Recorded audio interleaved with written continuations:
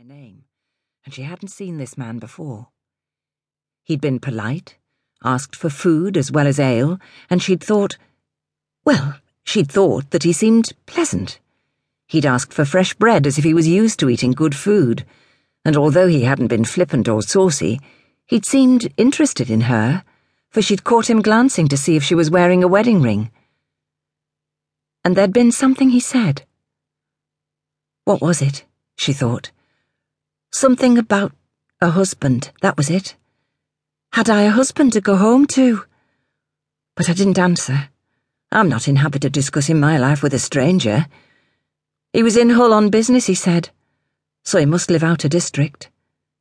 It would be nice if he came back like he said he would, and then I might find out who he is. Does he have a wife? Where does he live? Is he in regular work? She let out a breath of resignation. Oh, but no use daydreaming, Harriet. This is your life, such as it is. She swung open the door. There was a bright fire burning, and already men standing by it warming their backsides. The landlord's wife stood behind the bar counter with an expression so brittle it could shatter glass.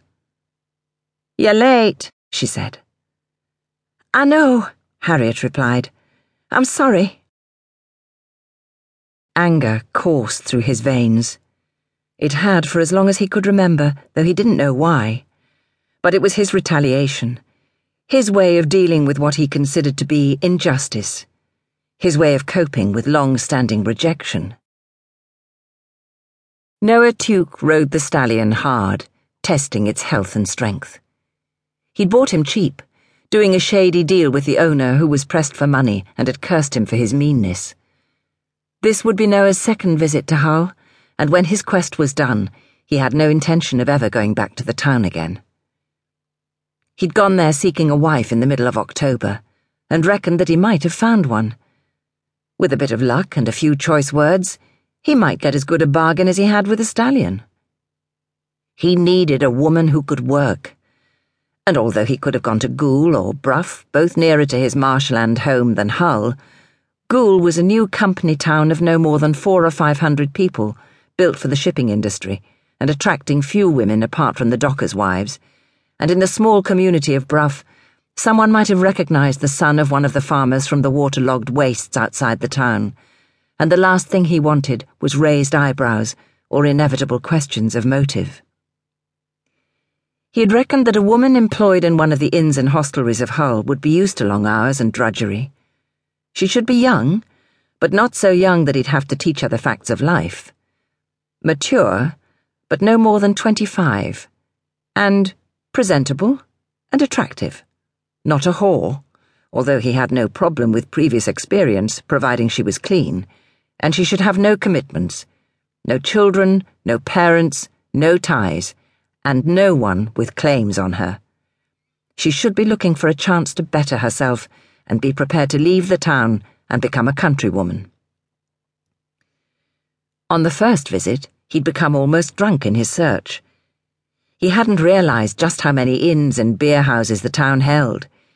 He'd gone to those that were slightly run down, the kind of place where a woman without family might apply for a job and be prepared to work for a pittance. Some of the places he tried employed women who, in his opinion, were nothing more than sluts. Some of them leered at him, giving him toothless grins as they asked if he was new to the area. "Passing through," he would mutter, drinking his ale and moving on. Other hostelries, crowded with seamen, were attended mainly by a landlord and occasionally by a landlord's wife, as tough and mean as they appeared to be, and he would leave swiftly without ordering a drink. The meandering high street with its courts and alleys, the lanes running off towards the marketplace, and narrow staithes leading to the River Hull, was a hodgepodge of ramshackle buildings, fine houses, barbers' shops, workshops and law offices, as well as many ancient, crumbling inns. The only way he could retain a sense of direction was by keeping the tower of the Guildhall or the medieval Church of St. Mary's within his sight. He'd been about to give up his search and go home when he came to the stable yard of an alehouse with a sign of the Georgian Dragon swinging over the door. A narrow alley with the name